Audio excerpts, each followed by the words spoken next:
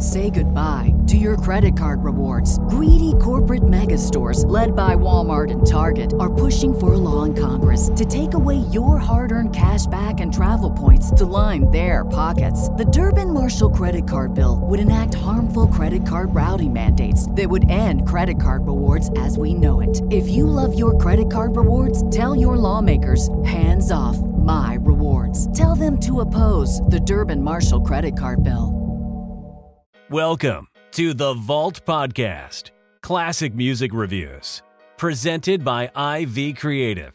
Now, here's your hosts, B. Cox and the crew. Greetings and welcome, ladies and gentlemen, to another edition of the Vault Podcast, classic music reviews, presented by IV Creative.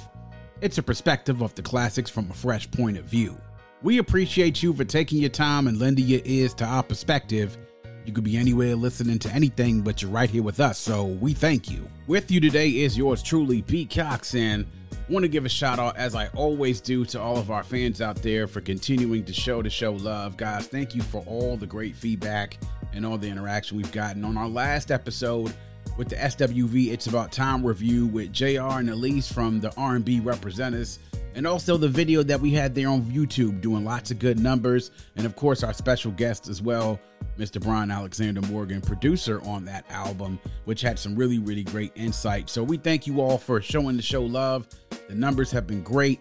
We wanted you guys to continue to spread the word. So keep getting the word out there. Keep telling people, keep retweeting, keep reposting, putting in those stories in IG. We want to see all of that. We want to make sure that you guys are telling everybody you know who loves old school hip hop and R&B like we do. This is a place where you can go listen to get the real as far as the reviews for those of us who are out and around during that time. So make sure y'all stay tapped in. As always, you can go to our website, vaultclassicpod.com, vaultclassicpod.com. There you can view all of our episodes, listen to them. You can also visit all of our social media pages from there, leave a review. You can also leave a voice note by clicking on the blue microphone in the bottom right-hand corner. In the bottom left-hand corner, the coffee cup shaded in yellow. That's our Buy Me a Coffee page where you can support us monetarily by dropping a small monetary donation to make sure we can keep the vault open for many years to come. As we always say here on the Vault, our motto is hashtag open the vault, hashtag nothing but the classics, or MBTC. And today we're going to go back 25 years ago. And we're going to go back to the second studio album of none other than Jay-Z, In My Lifetime, Volume 1. Released November 4th, 1997, with a runtime of 58 minutes on none other than Rockefeller and Def Jam Records. The producers on this, many producers: DJ Premier, Buck Wild, D-Dot, Trackmasters, Nasheem Myrick, Teddy Riley, Ski, Stevie J, and even Diddy Combs himself. Big Jazz as well, Jazzo, producing a track on this. So there were lots of other producers on here. A lot more that were involved than, let's say, on Reasonable Doubt, which was Jay's debut album from the year before. Now, this was an album coming out in 97. Lots of people don't know that there was a report, an album report, as far as the releases that were coming out. This album that was going to come out originally was being reported as a source in a issue in 1997 as coming soon, originally as Heir to the Throne, Volume 1. But somehow along the way, the title got changed to In My Lifetime, which is also a title of a song that Jay-Z recorded right around, I would say, the Reasonable Doubt time when it came out. Or let's say before that, let's say 94, 95, when In My Lifetime came out, when Jay-Z released that. This became the title of the actual album. Now, this was the first album that Jay released after the death of Notorious Big, who died earlier that year, March. Jay and Big being very close with each other and collaborators, having featured on each other's albums. Jay having Biggie on with Brooklyn's Finest on Reasonable Doubt, and then Jay also being on Life After Death with I Love the Dough. They had great collaborations together, and he said that in an interview with 1998 that the death of Biggie shaped a lot of portions of his recording of In My Lifetime. And he said a lot of the different songs were influenced what was happening. City Is Mine, the first verse, you could hear it. So I think two hooks on there came from the songs that Biggie had previously recorded. He said, this album wasn't fun for me like Reasonable Doubt because it was like, it seemed really slow to me. And I didn't set out to do that. Just looking back now, listening to it now. And this is something that we'll talk about even more in this review. and how Jay-Z looks back at this album and he laments sort of what it could have been considering the circumstances. And listening to that and reading that, I can also understand sort of where the direction this album took, why he laments that it could have been something more. But nonetheless, this came out during a time where rap was really in a transition period. As you can see, there are lots of producers on here, new ones that he worked with Trackmasters and Nasheem Myrick and Stevie J and Diddy and Teddy Riley. He definitely did work with DJ Premier on Reasonable Doubt and Ski. But this is, a project that was supposed to be part of his launching pad of being the ones that, if there was going to be an heir to the throne, that he was going to be one of the ones to lay claim to being the heir to the throne, for being that next rapper from New York, the king of New York per se. This was sort of like his first attempt to claim that heir to the throne. During this time, you're also talking about, this is the Jiggy era. Like, this is the portion where Diddy and Bad Boy are running rampant over the charts. Like, Diddy has put out No Way Out during the summer of 1997, and the charts have gone crazy with the tracks that he's released, and the radio has gone crazy with those singles.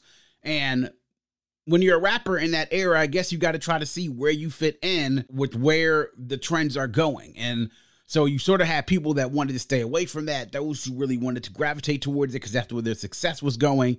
So sometimes you had a conflict as far as philosophies were when it came to certain artists or certain camps.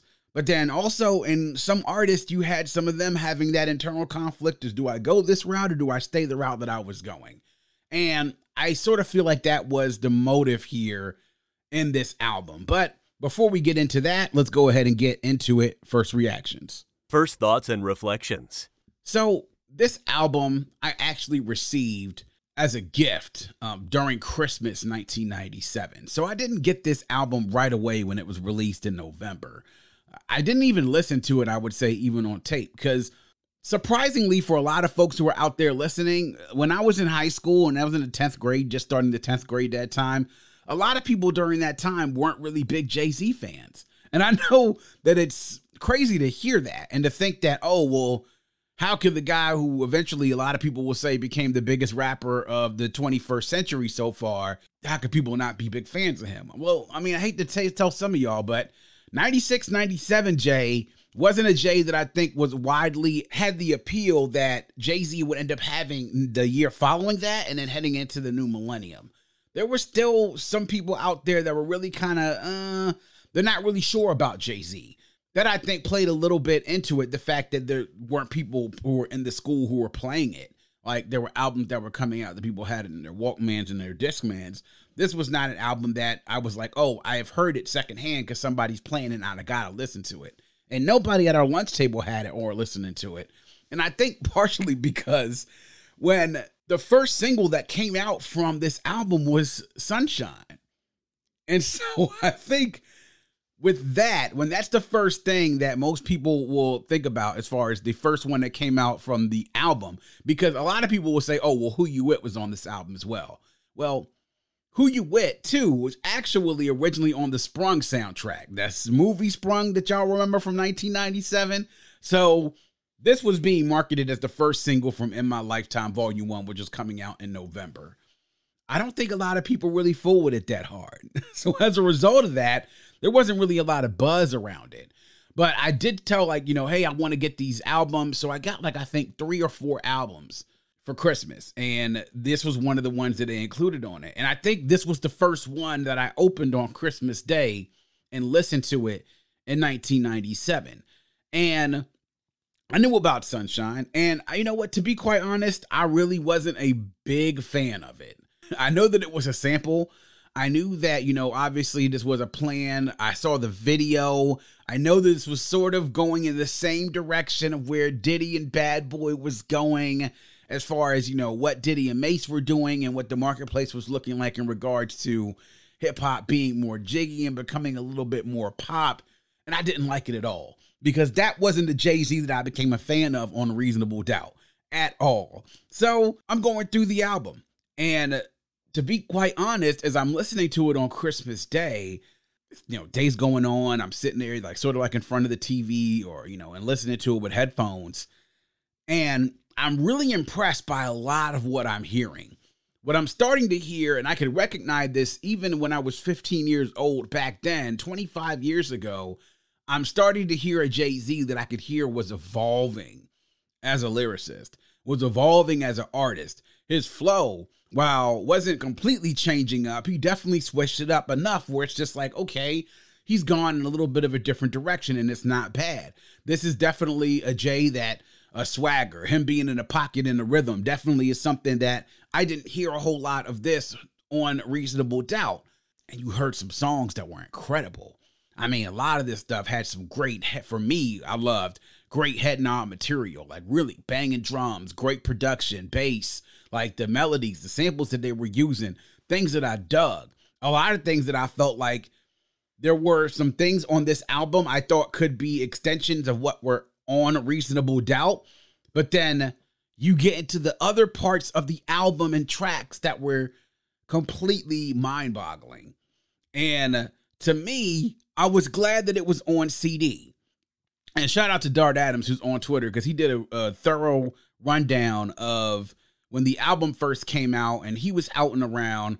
And during this time, I think he was like in his college years or around his college years of going through the album track by track and what you were expecting to hear versus what you got on the album. For me, there were a couple of times I pressed that forward or skip button because I wasn't feeling what I was listening to. It was bad in some sports. Like, really, it was bad. It was really bad.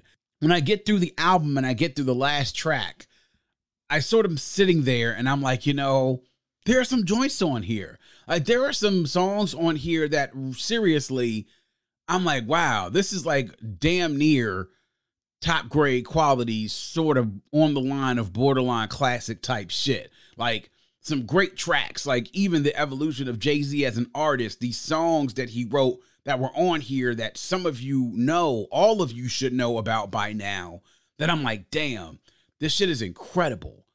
But then you get to some of these moments on here and I'm just like, it's almost cringeworthy. So I think even back in 97, as I get to school and I tell people like, yo, I finally got that Jay-Z joint. And people are like, yo, what do you think about it? And I'm just like, you know what? There's some good tracks on here. There's also some tracks on here that I don't like. I said, to me, it's a little unbalanced. I said, I was expecting a little bit more after Reasonable Doubt, and I don't feel like I got it. And that's the way I felt in 1997. Now you fast forward 25 years later, and to be quite honest, I sort of feel the same way, but then also understanding where the game was in that time, I can kind of also understand where some of these songs came from. Don't get me wrong. I'm not saying that this album is trash, because it's not. But I do have to say that my feelings about this overall as a complete body of work have not changed much. But context does give me a little bit more of understanding of why things are the way that they were. If we were pulling like favorite tracks of me from Jay-Z all time, there are quite a few here that are in contention for my top 10 of favorite Jay-Z tracks of all time because they're great. I mean, they're awesome. Like, there are some tracks on here that if you go and poll probably 10,000 Jay-Z fans around out there, they will name more than likely at least 2 or maybe 3 tracks from here as their favorite Jay-Z tracks of all time. And that is the conflict with some of us when talking about this album. It's because the potential and the great on here with these albums, the highs are really, really great. But then the lows, that's really where the conflict is when it comes to talking about In My Lifetime Volume 1. And for those of us who have listened to Reasonable Doubt, and for those of us who were actually on it, meaning that we listened to Reasonable Doubt and knew how great of an album it was back then, and knew that it would take time for people to sort of catch on to it, to then get something like this afterwards, to be quite honest, it seemed like a bit of a disappointment at the time. But will I say after 25 years or so, just like I've said with other albums, such as It Was Written, I feel like it got too much of a bad rap back then, and I will have to say maybe I judged it a little too harshly, but I still have to say overall, I kind of feel the same way about it then. Definitely, there are some incredible songs on here, definitely.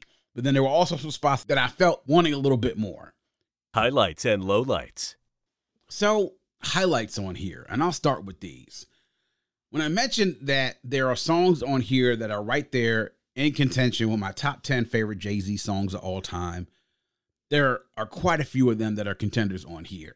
I mean, just off the break, with the intro and then the 1,000,001 Questions with Rhyme No More. I mean, Primo, first of all, part of his genius, the fact that he takes that 1 in a million sample from Aaliyah to over that piano track and has Jay-Z pretty much opening up the album perfectly. I'm listening to this, and off this first track, they're going from 1,000,001 Questions and then going to Rhyme No More with the beat switch afterwards.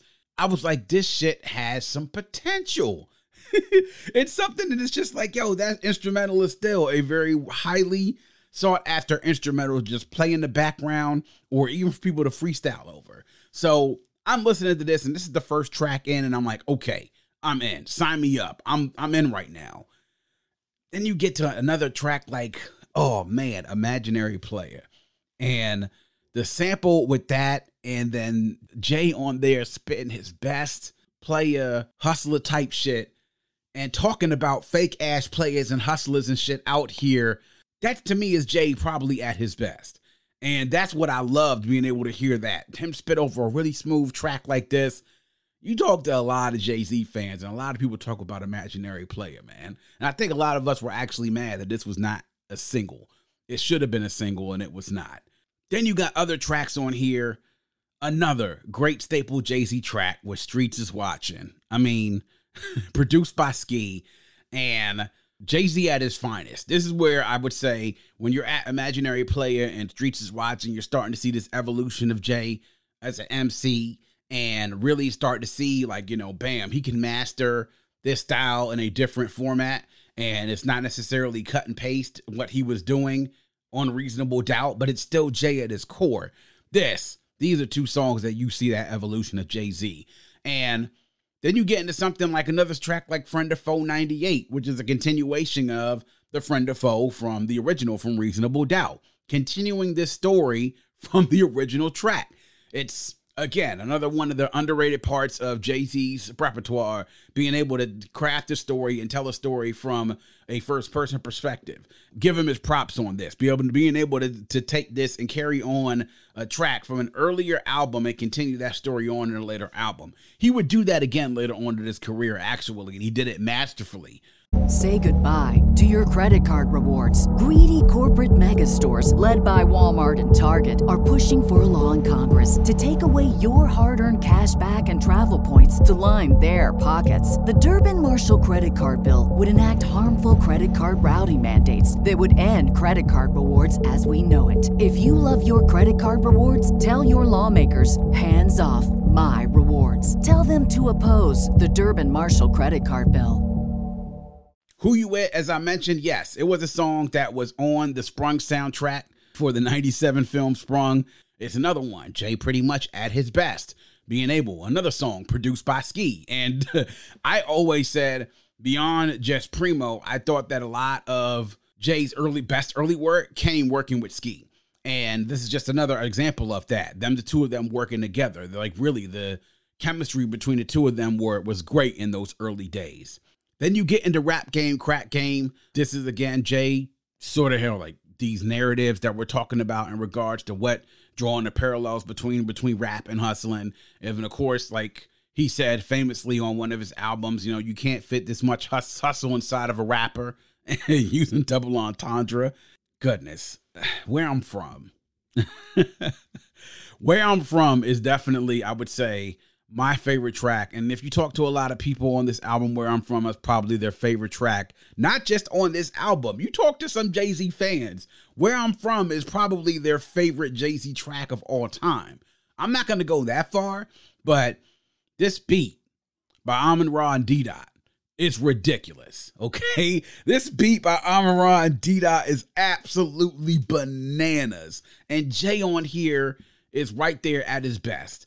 And when you're hearing him spit this game and talks about where it is that he's from, and you talk about that first verse And that line talking about niggas argue about who the best MCs are, Jay-Z, Biggie, and Nas. I mean, that led to a whole nother set of lines that people have taken and copied so many different other times over the next 25 years, even as recent as Joey Badass on 2000, where he took that who's the best MCs out there, K-Dot, Joey, and Cole. I mean, it's wild, man. But this is definitely a track where I'm from, a favorite by a lot of Jay-Z fans, probably my favorite track on this album. And the beat is just absolutely insane. It's something that sticks with you. Nothing else sticks with you from Volume 1. It would be this. And then you end the album on You Must Love Me, which is about as heart-wrenching as an emotional song as you possibly have on any Jay-Z song on any album. Right up there with Regrets. Right up there with Moment of Clarity and December 4th. Right up there with This Can't Be Life. All of those. I mean, this definitely, and it features the vocals of Kelly Price on here on the hook, and it's just masterfully done. It does tug at the heartstrings. This is just another element of the evolution of Jay-Z, showing many different layers as an MC of what he can do, telling these stories, and about telling these stories of how he did different people wrong in his life, and they still loved him no matter what. And it's something that I think a lot of us and a lot of people out there can relate to. A great way, I think, to end this album, and also produced by Nasheem Myrick. I mean, you gotta love that. Gotta love it. But now I'm getting into my lowlights. And as much as it hurts for me to say this, the lowlights for me still continue to be a problem for me even 25 years later. In particular, I'll go into the ones that I think that are absolute bottom of the barrel lowlights. I've already mentioned Sunshine, and I think that some people, especially when I'm on Twitter and I talk on social media, there are some people that like this song and say, oh, well, you know, niggas was just being dramatic and it really wasn't that bad of a song. You know what I'm saying? It was cool. You know, niggas just tried to put Jay into this box like he was trying to be something that he wasn't. And the song actually was fine. As a matter of fact, Questlove himself, who started the whole exchange about the tweet that got the response back from Jay-Z that said that Volume 1 is an album that haunts him because he thinks it was a missed opportunity. Questlove said that he felt like Sunshine was fine and people were sort of sizing it that it was a bad track when it really wasn't. Well, I love Questlove and I love his opinion on music. He's, to me, one of the best historians as far as when it comes to not just artist, but also, you know, being a curator of music. I respect his opinion a lot. I don't fuck with this joint. It's been 25 years and I'm still not into this joint. I have not come around on this song at all. And I'm sorry, I just don't. I'll never catch on to being onto this song. Like, I'm sorry. No, that's definitely a low light. I know what girls like. I mean, this is Diddy. I mean, has his fingerprints all over it. And for the life of me, I don't understand why. Well, I don't understand why Jay would let Puffy touch this, because whatever they were doing at that time was working. He had the #1 album during that summer on the charts. They had a song that stayed #1 for how many weeks? They had a tour that they were getting ready to start. That was a wildly successful tour, Puff Daddy and the Family Bad Boy tour. He was actually, from what I understand, was a part of some of these tours that Jay-Z, and so they worked together a lot. But I don't understand why in the hell he would allow Diddy allowed them to get a hold of this song. This song, to me, is garbage truck juice. You understand me? It is garbage truck juice. I don't like it at all. I'm sorry. It's just, no, not at all. A lot of people say that they like Lucky Me. I don't. I do not like it. It's the beat. It's the hook. It's to me, the song, it feels like it should be on another album that it shouldn't be on in my lifetime. It shouldn't be a Jay-Z song. I'm sorry. It doesn't do anything for me. It's not a song that I say that it has any sort of redeeming qualities. And those are three, like, without it, like, you're putting like hardcore, like, okay, yeah, this is like definitely 3 skips. Like, I can't listen to this shit no more. When you get into, I would say, some question marks, things that I don't necessarily say that are particularly lowlights. Well, I would say this. The City Is Mine with Blackstreet is something I thought was a little cringeworthy as well. Listen, And that was the second single from this album, by the way. And I just, I was good. And I understand what they were attempting to pull off with this joint. And Jay even talked about it in that interview about the verse with dedicating that to Biggie. And I'm just like, nah, this is probably another skip for me as well. I don't go through and listen to this all the way through. And that's just me. But the question marks on here, I thought that in theory, the idea with a track with Too Short would have been good, but with Real Niggas with Too Short, it felt a little forced to me. Let me put it that way. As though they were attempting to make some sort of connection between this rapper from Brooklyn and this MC from Oakland, legendary MC from Oakland, them linking up to do something as though, hey, rappers from the West Coast and the East Coast can coexist on things, and we can do things together, which was absurd. But it felt a little forced, though. I mean, that hook, I've heard that hook before. The Biggie said that on a couple of freestyles, and even Jay said he took some things that he had heard that Biggie recorded. So this Real Niggas thing felt a little forced to me with Too Short. So I really wasn't a big fan of the song. Face Off featuring Sauce Money. Now, when Sauce Money goes on Bring It On Reasonable Doubt, I was on board with it. I am okay with this song. It's a little bit questionable to me because if it wasn't on this album, I wouldn't have forgotten about it. Like, I wouldn't have been like, oh shit, where's Face Off? Now, I do think they have some nice back and forth things that him and Sauce Money did on this, but if the song wasn't on the album, I wouldn't cry about it. Yeah, I wouldn't. Not at all. I would not cry about it at all. So that's the album. Really, to me, 4 really bottom of the barrel lowlights, and those 4 songs that I mentioned, those are the ones that are more than likely you're going to get skips from me. But, the other 2 question marks are songs that I'll listen to, but if they weren't on the album, I wouldn't necessarily cry about it. So those are my highlights and my lowlights. That's really where I'm conflicted at because there's so much fire on here, but then there are opportunities here that I'm just like, man, this could have been so much better, and I was expecting more. And so that's what I'll say about it, is that there was opportunity here, but I just don't think that it was executed as well as it could have been. I'll leave it at that. Notable quotables. So my notable quotable actually comes from, I'm going to pull it from the first verse of Streets is Watching. And I love this. I love the setup leading into this verse. But then he says some of his best sayings on all of these verses on here. But when you talk about, of course, the first leading lines of this, probably one of Jay's famous opening bars of a song.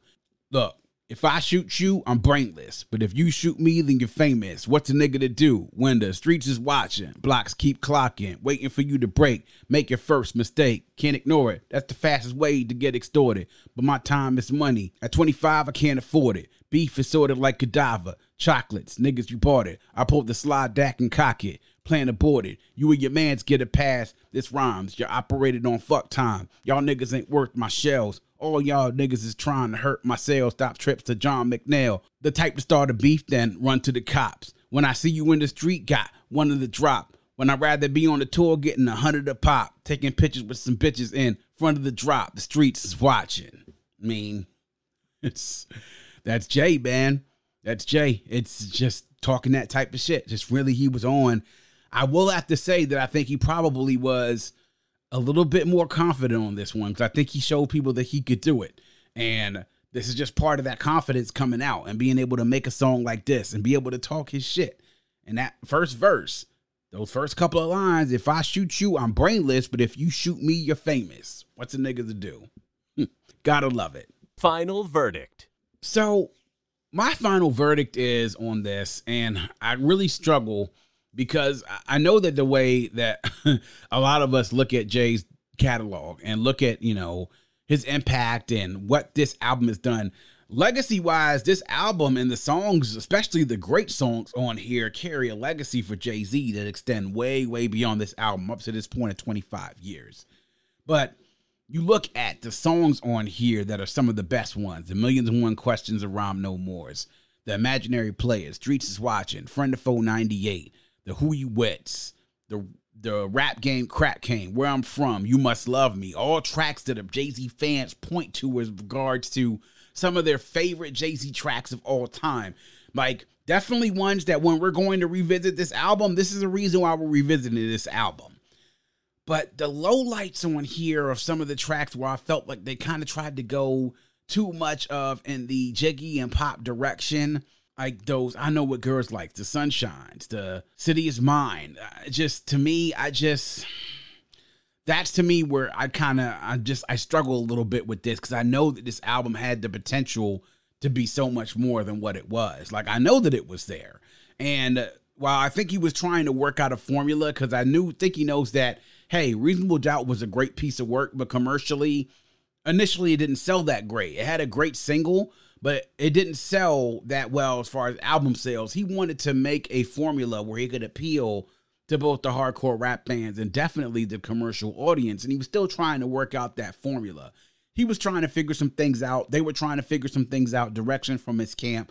And so this was, I think, while it's not experimental, it is experimental in nature as far as to see how the public would respond to it.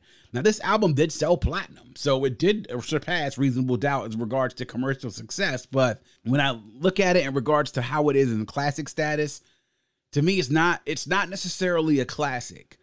I think there are classic songs on here. I think that if you look, there are probably, on the count, at a minimum, probably 4 to 5 classic Jay-Z tracks on here, meaning that all-time best Jay-Z tracks, songs that will reverberate throughout time. There's at least 4 or 5 on here, but it's not a classic album. I would even venture to say that it's probably not even an essential album. What I would say that I think is a dope album. I think that it's dope, and I think that it's dope because, the highs will make it, are there enough to make it a dope album, to sort of drown out a little bit of the lowlights in regards to what they were trying to do commercially, as far as like the tracks that were on more of a jiggy or pop feel to them. I would say this is definitely a dope album. A lot of the tracks on here are some of my favorite Jay-Z tracks, but I do think when Jay talked about the opportunity he had, he missed it. I think that there were some missed opportunities on this album. I could even say, hell, if you cut this album down to 10 songs, we're probably an essential album, potential classic album status to me, if you cut this down to 10 songs. Other than that, though, I feel like a lot of the tracks on here that I mentioned, some of them I felt like to me were unnecessary, but other people, they actually kind of like them, and I'm not really that big of a fan of those. So to me, it's a dope album. In My Lifetime Volume 1, 25 years old this year. This is one of the first of 3 volumes. The other 2 would be Volume 2, Hard Knock Life, which came in 1998, and then also The Life and Times of Sean Carter, Volume 3, which came in 1999, and it led into a very impressive run where Jay eventually became the biggest rapper in the game. And, hey, this was probably the start of all that, but definitely a dope album. I think you need to go ahead and check it out. In My Lifetime Volume 1. Let us know what you think about it. Hit us up on social media at Vault Classic Pod, on Twitter, on Instagram as well. Hit up the YouTube channel. We're going to have the episode up. Make sure that y'all hitting us up. Let us know what you think about the album. What is some of your favorite tracks? And do you agree with my assessment that some of the tracks on there sort of lower the status, that it's not quite a classic? Or are you saying it's a classic through and through? Let us know. We love to continue the conversation. And that is going to wrap up yet another edition of The Vault. Please make sure you are visiting us at vaultclassicpod.com. That's vaultclassicpod.com. There you can learn more about the show, check out our past episodes, join our mailing list, leave a review, or if so inclined, you can leave us a voice note. Click the blue microphone in the bottom right-hand corner to leave us a voice note to let us know what you think about the show, or to just show us some love. To support the show, click the coffee cup shaded in yellow in the bottom left-hand corner to access our Buy Me a Coffee page. On Buy Me a Coffee, you can give a small monetary donation to support the show to ensure that we can keep the vault open for many years to come. You can also visit us on social media at Vault Classic Pod on IG, Twitter, and on TikTok. Also hit us on YouTube and our Facebook page. Like and follow us on social media, subscribe to the pod and the YouTube channel. We do it here all for you. We appreciate the support, and if you have a friend, tell a friend, and make sure that that friend tells a friend. Always remember to keep your headphones on and your music loud, but not too loud. And as we close, we'd like to remind everyone to dream big, because dreams are the basis for creation. Always create, motivate, and elevate. because you were never destined or created to stay stationary or ordinary in this life. And on that note, we say peace. Thank you for listening and coming into The Vault. Please subscribe and visit us at vaultclassicpod.com. That's vaultclassicpod.com. Say goodbye to your credit card rewards. Greedy corporate mega stores, led by Walmart and Target, are pushing for a law in Congress to take away your hard-earned cash back and travel points to line their pockets. The Durbin-Marshall credit card bill would enact harmful credit card routing mandates that would end credit card rewards as we know it. If you love your credit card rewards, tell your lawmakers, hands off my rewards. Tell them to oppose the Durbin-Marshall credit card bill.